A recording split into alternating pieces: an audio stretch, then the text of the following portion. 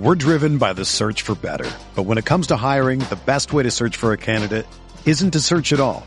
Don't search, match with Indeed.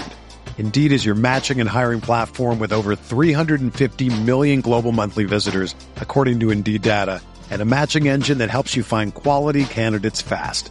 Ditch the busy work. Use Indeed for scheduling, screening, and messaging so you can connect with candidates faster. Leveraging over 140 million qualifications and preferences every day, Indeed's matching engine is constantly learning from your preferences, so the more you use Indeed, the better it gets. Join more than 3.5 million businesses worldwide that use Indeed to hire great talent fast. And listeners of this show will get a $75 sponsored job credit to get your jobs more visibility at Indeed.com/Blue Wire. Just go to Indeed.com/Blue Wire right now and support our show by saying that you heard about Indeed on this podcast. That's Indeed.com/Blue Wire. Terms and conditions apply. Need to hire? You need Indeed.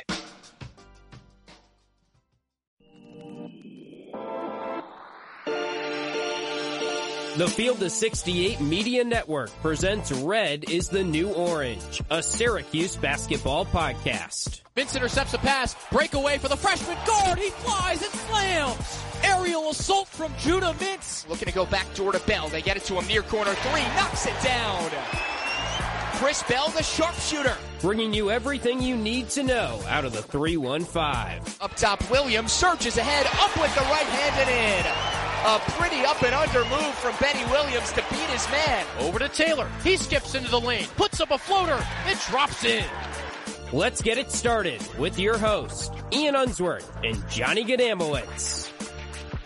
Syracuse men's basketball has the week off, but we don't really take breaks here on Red is the New Orange. We've got another edition. Ian Unsworth, slightly under the weather today, but who really cares? Johnny Gadamowitz is also here as always. Johnny and I actually just celebrated his birthday last weekend in New York City. I think the LaGuardia Airport's responsible for my sickness, yeah, Johnny. It caught up to you a little bit, I see, Ian, but that's okay. We roll on. LaGuardia is a mall with planes. I think maybe the consumerism of Christmas got to me. We're joined today by a special guest, Shane Hoffmann, one of my best childhood friends. We went our separate ways for college. I went to Syracuse. Shane went to Oregon, and it just so happens that these two teams are playing this Sunday, 1 p.m. tip-off in Sioux Falls, South Dakota, at the Pentagon, of all places. Yes, it's really an arena shaped like a pentagon, a cool place for basketball, but neither Oregon nor Syracuse have any connections in South Dakota. So this should be rather interesting in terms of neutral siteness. And Shane, when you think of Syracuse and Oregon, at least for our perspective, the glory days were back in the early 2010s, whether Syracuse had Michael Carter-Williams, Oregon had Dylan Brooks, but Dana Altman is usually pretty good at taking whatever he's got and evolving. It seems like this year's roster has really changed a lot. Yeah, I mean, you talk about evolving. He's had to with this year's roster because of the injuries. Early season injuries have been kind of a staple of the past few seasons for Oregon, and they haven't been to March Madness now in 2+ years. And a big reason is they get behind the 8 ball, in a tough way in kind of November and December. This season's been no different. And Fale Dante, who is their best player for all intents and purposes, he was a first-team All-Conference player. He's out 2 months. He played 1 game this season. Nate Biddle, their backup center, who is then also starting next to him at times. He played a few games. I believe it was about 3, and then he got hurt, and he's out. Should be back maybe ahead of this Syracuse game. There's a chance, but he's been out for a month. And they've had, other injuries here and there to some guards. Their fantastic freshman, who I'm sure we'll talk more about, Jackson Shellstad, has just returned recently. And then Jesse Zarzuela, another guard, has been out a few games. So he's had to kind of cobble together lineups. They don't really have any size right now, but they're winning. And so, at this juncture, it seems like if they can get guys back and they can kind of start piecing together some lineups, that they might be okay, but we'll see. So then, Shane, I guess sort of the natural follow-up there. I mean, Dante goes down really at the start of the season. You mentioned Biddle, who you can loop in there as well. How did the identity in terms of kind of what this team brings to the table, X's and O's wise, shift the moment that those two injuries occurred, particularly Dante? Well, it's as simple as they were a team that wanted to play inside out. And now they've had to, switch that on its head completely and rely on a pretty deep group of guards. That's the nice thing here is that despite the fact that they're, sorely lacking size, their only, quote unquote big man that they have is Mo Diawara, who transferred in this year. And then they have this another great freshman, Kwame Evans, but he's more of a forward. So they're running these kind of four guard lineups a lot of the time. And so they have, they have some returners in Jermaine Couisnard and Keyshawn Barthélemy, who had both transferred in last season and they stuck around, as well as, Brennan Rigsby, who was a JUCO kid. And then this year they've also added Jackson Shelstad, who was, phenomenal high school player in this area, went to Peyton Pritchard's high school. So there's some lineage there. And then they also brought in, a kind of a more bruising guard, Cario Aquino from Georgia, Jesse Zarzuela from Central Michigan, and then Jadrian Tracy, who is a bigger guard, maybe kind of like a forward, can shoot a little bit. And he came in from JUCO as well. So they've got all these kind of interchangeable guys. And I think the struggle for them now is just learning how to play defense with this group and how can they kind of scrape by on the boards as well.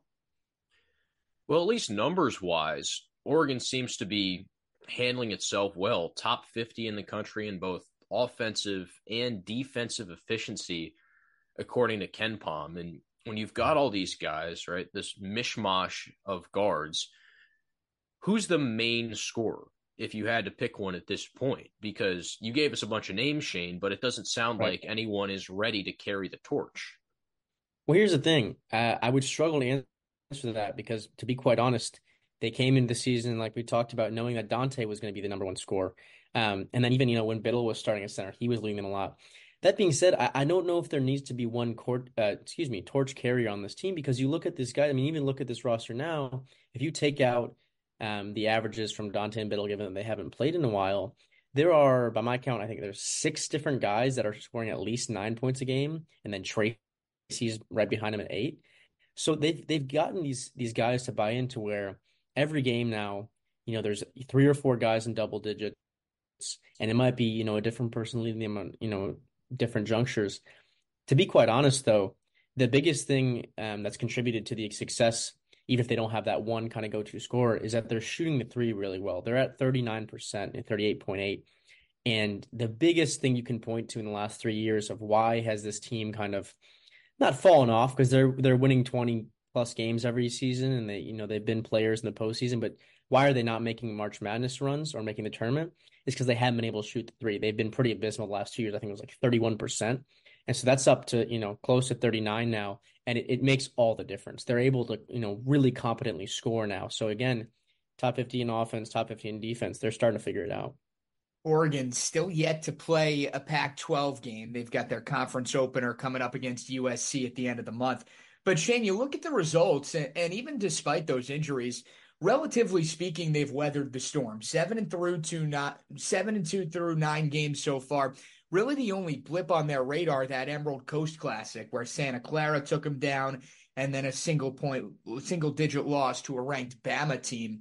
Between those 2 games at the tail end of November that did not go the Ducks' way, were there any sort of commonalities, any sort of themes as far as what went wrong that, from a Syracuse standpoint, the Orange can try to replicate come this weekend? Well, they got Oregon in shootouts both times. Both of those teams have guards that are really talented. Santa Clara had, I think it was Adama Ball, who used to be at Arizona, and he had 20 plus, nearly 30 points against them. And then, we all kind of know about the litany of guards and 3-point scorers that Bama's been able to put together on those rosters over the last few years. And it's interesting because the past few years, as I kind of started alluding to with the 3-point shooting there, Oregon is a team that's always been a good defensive team under Altman. That's how his teams win, and that's what he preaches. He's not going to run some sort of complicated offense, and he's not even been known to really develop players on offense in any kind of special way. They kind of just rise to the occasion. But defensively, they just struggled in those games. They got into shootouts, and they were scoring, high 80s, even, 90 points in one of those games. And that's something you weren't seeing in the past, but at the same time, it's rare that they would lose a game like that either. So I think if you really can get this kind of team into a track meet and try to maybe kind of bruise them a little bit down low when it does slow down in the half court, because that's the thing is they're fast, they can shoot it, but at the same time, The rotation's a little bit smaller right now, and they have to play harder, to be quite honest, to make up for the lack of size. Other thing we should mention about the lack of size, Oregon's best big man when it came to rating and pro potential last year, Khalil Ware, hit the portal and left for Indiana. So that's another big piece that Dana Altman doesn't have. I saw they were playing a walk-on against Cal Baptist as like a pseudo five. Well, here's the thing I'll say about Khalil Ware. I think you were alluding to maybe his draft stock there, because he was absolutely not the most productive or most well-rounded big they had on the roster. I just meant as someone when you looked at the Oregon roster last year, he was a McDonald's All-American. He had all the accolades. So that's 100%. Why him hitting the portal made such a big splash. It did, and to be quite honest, I think it was just more than anything just a tough fit. Khalil Ware brings a few things that really stand out with his shot blocking and his ability as kind of a vertical athlete, as a lob catcher. But he was the only freshman on that team last year, and Altman during practices would just call him freshman, and he would kind of single him out a lot, and not to where he ran him out of town, by any means, but there's a long history of one and done type of talents coming to Eugene and not being one and done type of talents. When it's all said and done, they don't move on. They don't. I mean, there's several examples in recent years, and so to see him enter wasn't a shock. But to your point, I mean, he would be playing 20 plus minutes a game for this team easily, because they're just shorthanded down there, and even their lone big man, I think he's like 6'8", 6'9", Mo Diawara. Yeah, and Cooper's what, 6'7", and he's just a walk-on. So. Right, which is funny. They had to do this last year. They played Gabe Reichel a lot, a guard. I think he had something like 7 3-point attempts in one of their games, and they somehow won that game. I think it was against Villanova last year. So when you see these guys out there, I mean, part of you is like, well, that's kind of cool that these guys are getting a chance, but at the same time, it's indicative of where the roster is. Shane, I want to ask you about Altman. Obviously, you rewind to mid-2010s, racking up the accolades, Oregon teams that were consistent year in, year out. You mentioned how the past couple of years, the injury bug has sort of bitten this Ducks program. Amongst the fan base, to what extent are they willing to kind of give Altman that wiggle room and benefit of the doubt? You mentioned the lack of NCAA tournament appearances over the course of the past few years. Or is there a real sense of a desire for more, even with, the tough hand that they've been dealt as of recently? I'm glad you asked. I think the goalposts have moved as Altman's had just, consistent success year after year. Because you look at their last 2 seasons that were, really viewed as huge disappointments in Eugene, and the turnout to games was pretty poor. There just wasn't much buzz around the team. Altman's not particularly an elite, promoter, I guess you could say, in an age where some coaches are. I mean, I think you guys all kind of think of a few people. There's one down at Arkansas that definitely comes to my mind. But, you look at those seasons and they would be, some teams' best seasons in a decade. And so, like I said, the goalposts are moving. And I think because of that and because of the success he's had, there is some leeway there. But there was a pretty notable shift at the end of last season. They got knocked out in the NIT final by Wisconsin, and Altman had this kind of, I don't know if I call it a rant afterwards, but he kind of just went off on this long tangent about how, if it's me, I'll leave. That he doesn't want to have to promote the program, that, the play should promote the program, that guys just weren't sticking around working hard enough. I mean, just kind of a wide-ranging Was it a boomer rant? A little bit, yeah. We've been through a few of those, let me tell you. Yeah, right. So he had that moment, and that was a little bit of kind of a look in the mirror moment, I think, where he even came back, and even at the end of it, he's like, you guys are going to skewer me. Please don't, do me too dirty in your stories and whatnot. That never happened at Syracuse. Let's put that. There was no rescinding of comments at Syracuse. But he's had his nights where he kind of just hops in the car, he says, and just drives down the highway and thinks about things. And I think it's been a big period of reflection these last few years. So I think they need to have success this year in a really meaningful way. I think they need to make the tournament because, again, the goalposts move, but then they don't shift back right away, right? Until you kind of overhaul this thing. So it's going to keep being high expectations in this city. And I think what helps too is that they have some hometown kids. Jackson Shellstad's been fantastic since he came back from injury. I mean, he's only played at this point 5 games, but he's averaging 12 games, shooting 42% from three. He's instantly kind of given them juice in transition with his speed. And then the other one is Mookie Cook, who is their top recruit they brought in. He hasn't played yet. He's supposed to play at some point this month, maybe early January, but he's been out with an injury also. And he had gone and played at a prep school, but he's from Portland originally as well. So I think that's giving this team some juice in terms of the local angle. Well, we'll see if Oregon gets those guys back. We're going to zero in a bit more on this SU-Oregon matchup after a words from our friends at BetMGM.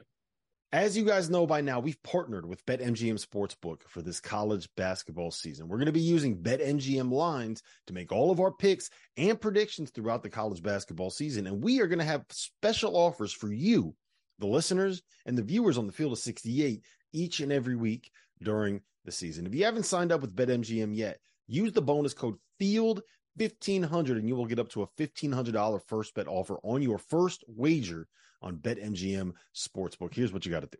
Download the BetMGM app. Sign up using the bonus code FIELD1500. Deposit at least $10 and place your first wager on any game. You will receive up to $1,500 in bonus bets if that bet loses. Just make sure you use the bonus code FIELD1500 when you sign up. And remember, BetMGM is now available under one wallet in select states. As a New Jersey resident, this is super convenient for me when I have to go cover games in New York or Philly. When crossing state borders, just log into your existing account instead of having to create new accounts in each state that you go to. And most importantly, I got to let you know, we do have some fun stuff coming up for this college basketball season. Bet insurance tokens, college hoops odds boosts, my personal favorite, parlay odds boosts. So download the BetMGM app today. We're driven by the search for better. But when it comes to hiring, the best way to search for a candidate isn't to search at all. Don't search, match with Indeed. Indeed is your matching and hiring platform with over 350 million global monthly visitors, according to Indeed data, and a matching engine that helps you find quality candidates fast. Ditch the busy work. Use Indeed for scheduling, screening, and messaging so you can connect with candidates faster. Leveraging over 140 million qualifications and preferences every day, Indeed's matching engine is constantly learning from your preferences, so the more you use Indeed, the better it gets. Join more than 3.5 million businesses worldwide that use Indeed to hire great talent fast. And listeners of this show will get a $75 sponsored job credit to get your jobs more visibility at Indeed.com/Blue Wire. Just go to Indeed.com/Blue Wire right now and support our show by saying that you heard about Indeed on this podcast. That's Indeed.com/Blue Wire. Terms and conditions apply. Need to hire? You need Indeed. Another day is here, and you're ready for it. What to wear? Check. Breakfast, lunch, and dinner? Check. Planning for what's next and how to save for it? That's where Bank of America can help. For your financial to-dos, Bank of America has experts ready to help get you closer to your goals. Get started at one of our local financial centers or 24/7 in our mobile banking app. Find a location near you at bankofamerica.com/talktous. What would you like the power to do? Mobile banking requires downloading the app and is only available for select devices. Message and data rates may apply. Bank of America N.A., member FDIC. So let's dive into the nitty-gritty here. Syracuse and Oregon, 1 p.m. this Sunday. Ian Unsworth, Johnny Gadamowicz, and Shane Hoffman of the I-5 corridor. We should say 1 p.m. East Coast, Ian. Yes, 1 p.m. East Coast, like brunch time for any Oregonians out there who happen to be tuning into our podcast, probably because of Shane's pretty face. So we talked a lot about Oregon's bevy of guards. However, they have to stop Judah Mintz. The hard charging, Rambo, if we're being completely honest, once he puts the ball on the floor and attacks the paint, he's going to put it up and put it in or get fouled. Shane, how does Oregon handle someone like Judah? We said earlier, there's been some high-scoring guards in those 2 losses that have hurt this team. I do think they are equipped to guard a dynamic guard. The problem is they just don't have rim protection. So it makes me wonder if Judah Mintz could be set up for a pretty big game. Again, he's going to have fresh bodies switching on to him the entire afternoon because whether or not it's Oregon choosing to swap bodies or it's just pick and roll switches. I mean, they're all small guys that can stick with the guard. I'd imagine they start with Jermaine Couisnard on him, but again, I could see any of these guys really, like a quicker, faster Shelstad, a bigger, more kind of brawny Oquendo, and I think they'll just rotate from there. But again, if he's able to consistently get in the paint, I think he could have 20 plus because again, there's just not much size down there. And I think some of these guards and forwards play above their size defensively. But at the end of the day, I mean, an elite guard is an elite guard, and he's going to be able to score on these guys at some point. Syracuse is coming off of back-to-back games where they have played two rather up-tempo, let's call it, teams in Cornell, and then Georgetown, who likes to shoot and take a lot of threes. The Orange did their job in limiting Georgetown from connecting on all those opportunities from beyond the arc. But Shane, as far as the tempo goes, you mentioned obviously this being a guard-heavy lineup and the size not necessarily checking all the boxes. And I guess a similar narrative can sort of be applied from a Syracuse standpoint as well. Naheem McLeod, the Orange big man who has seen limited minutes, particularly in these track meet style games. Do you see this kind of being a situation where Oregon tries to beat Syracuse at its own game, so to speak, in terms of getting up and down the court, who can do it more effectively? I could see that. I think this team is leaning into its speed and the ability to play in transition more than it has in years past, just because of the personnel. This team reminds me a lot of Oregon's. I'm trying to get my years now. It's 2021. It was the year after the pandemic started, so we had that kind of weird locked down March Madness, and that was when they upset the second seed Iowa Hawkeyes and Luka Garza that year, and they played a 5-out where they just shot the hell out of the three ball and just ran. And this team is starting to give me making me reminisce on that team a little bit. So I could certainly see that. But at the end of the day, Altman's teams tend to settle into that they like to play in the high 60s to low 70s. And that's, many college basketball programs. But they're not going to be one of these teams consistently downing their opposition with, 85 and, hitting 15 threes per se and something like that. So I actually am curious to see how that works because Oregon has feasted against some slower teams, but they haven't, outside of that, the Emerald Classic that you said, I believe that's what it's called, with Santa Clara and Alabama, they haven't played a ton of up-tempo teams yet, at least on the same skill level.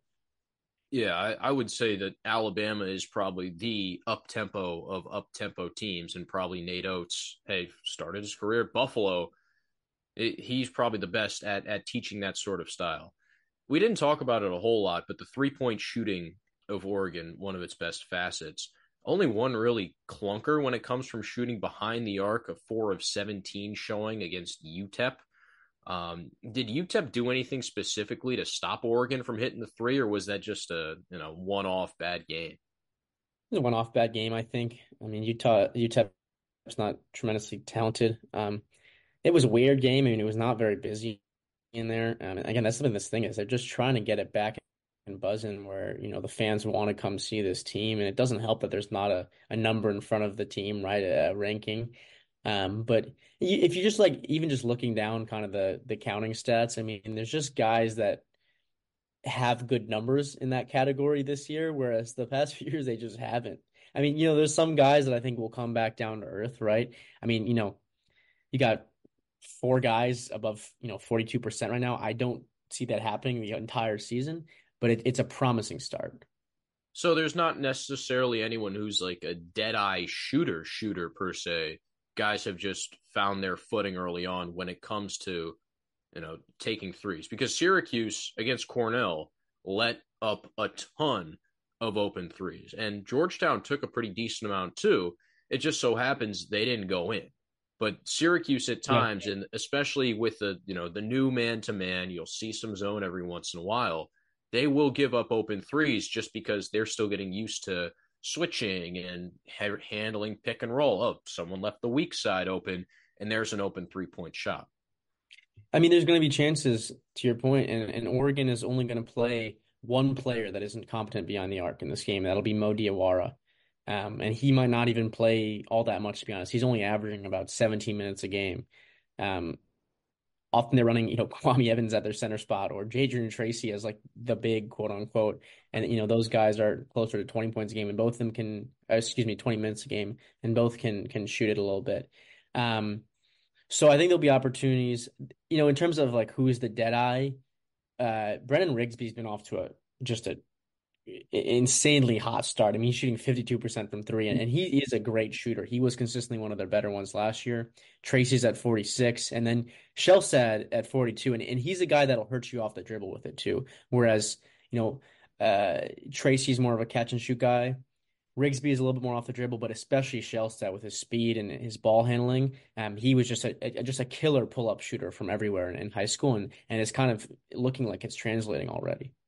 It seems like this is the longest stretch that the Ducks have gone this year with the same starting five. They've gone 3 straight games with the same five: Rigsby, Shelstad, Couisnard, Evans, and Diawara.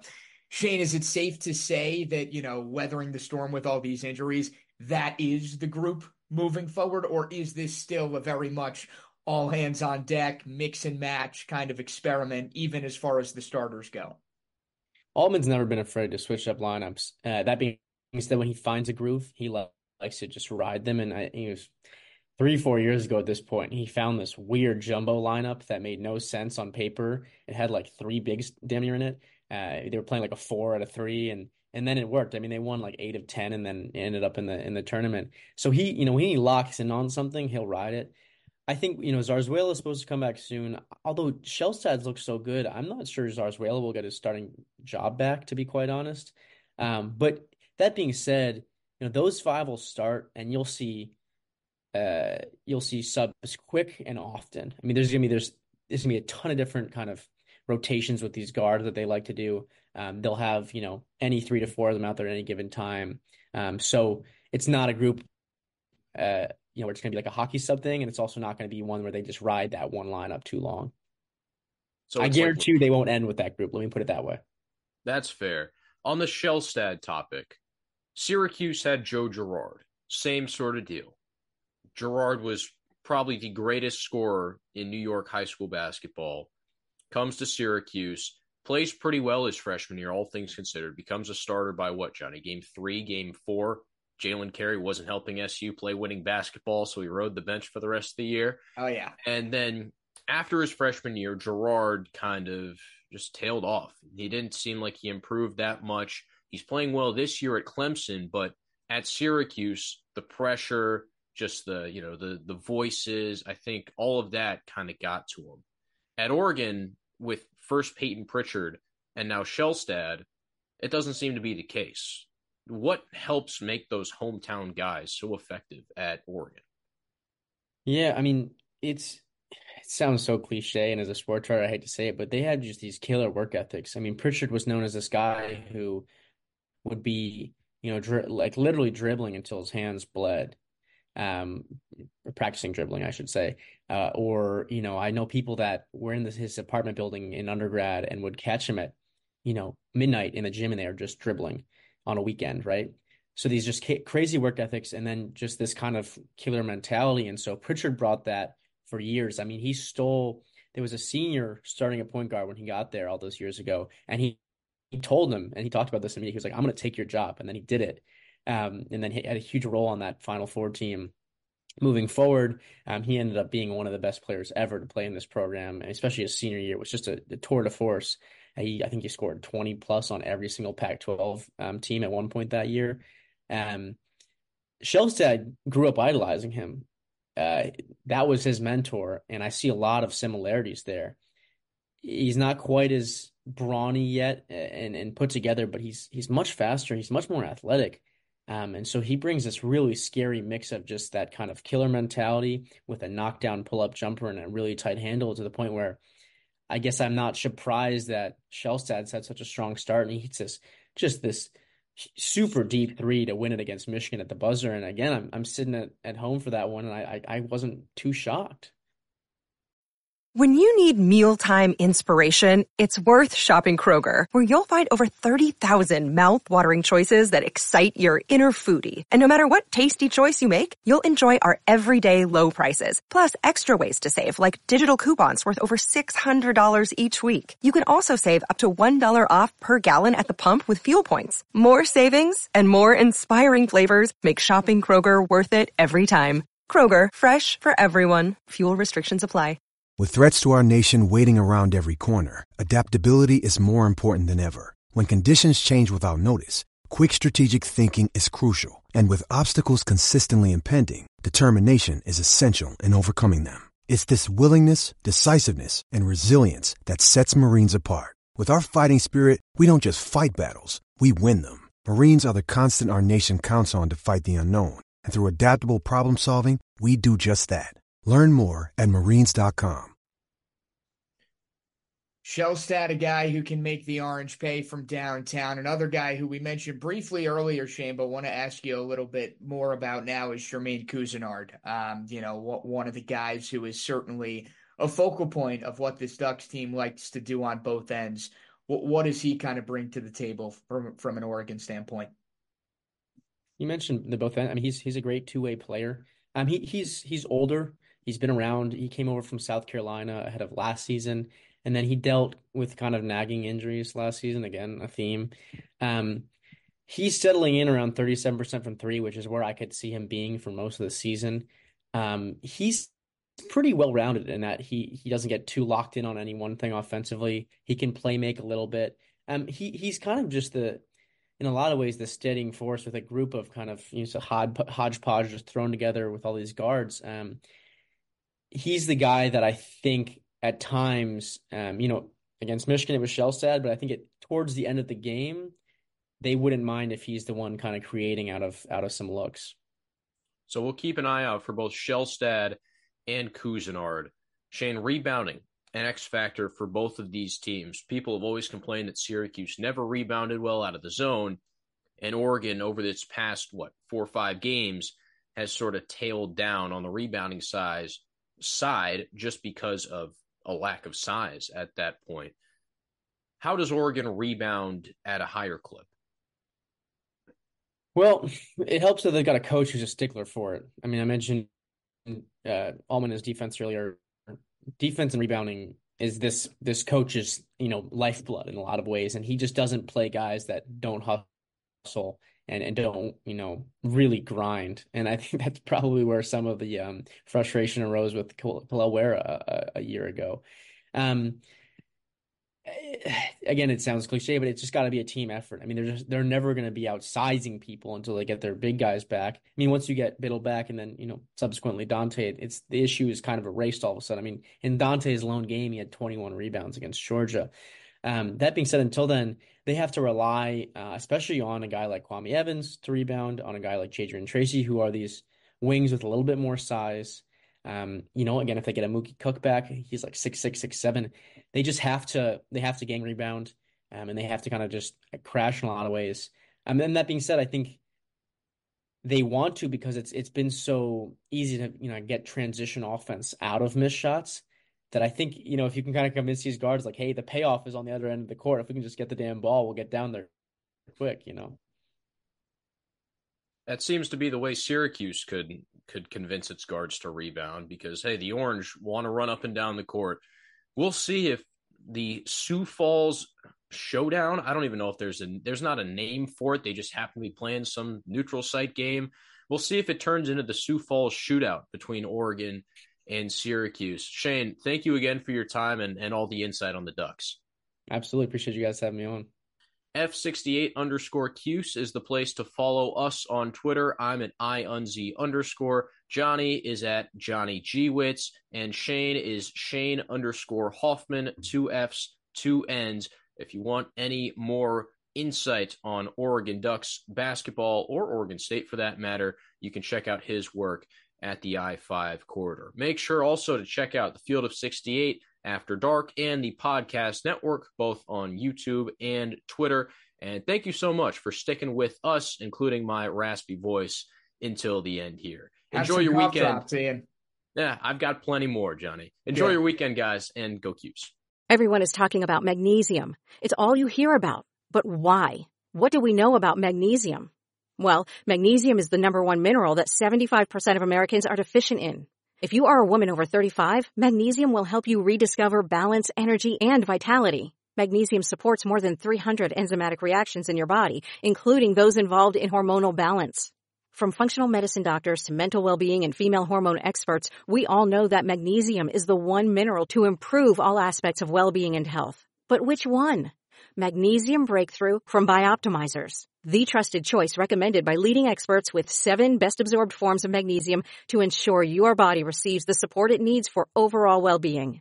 Go to bioptimizers.com/balance today and use code BALANCE10 for 10% off. Support your journey to wellness at bioptimizers.com/balance. Magnesium Breakthrough from Bioptimizers, your foundation to optimal health and vitality.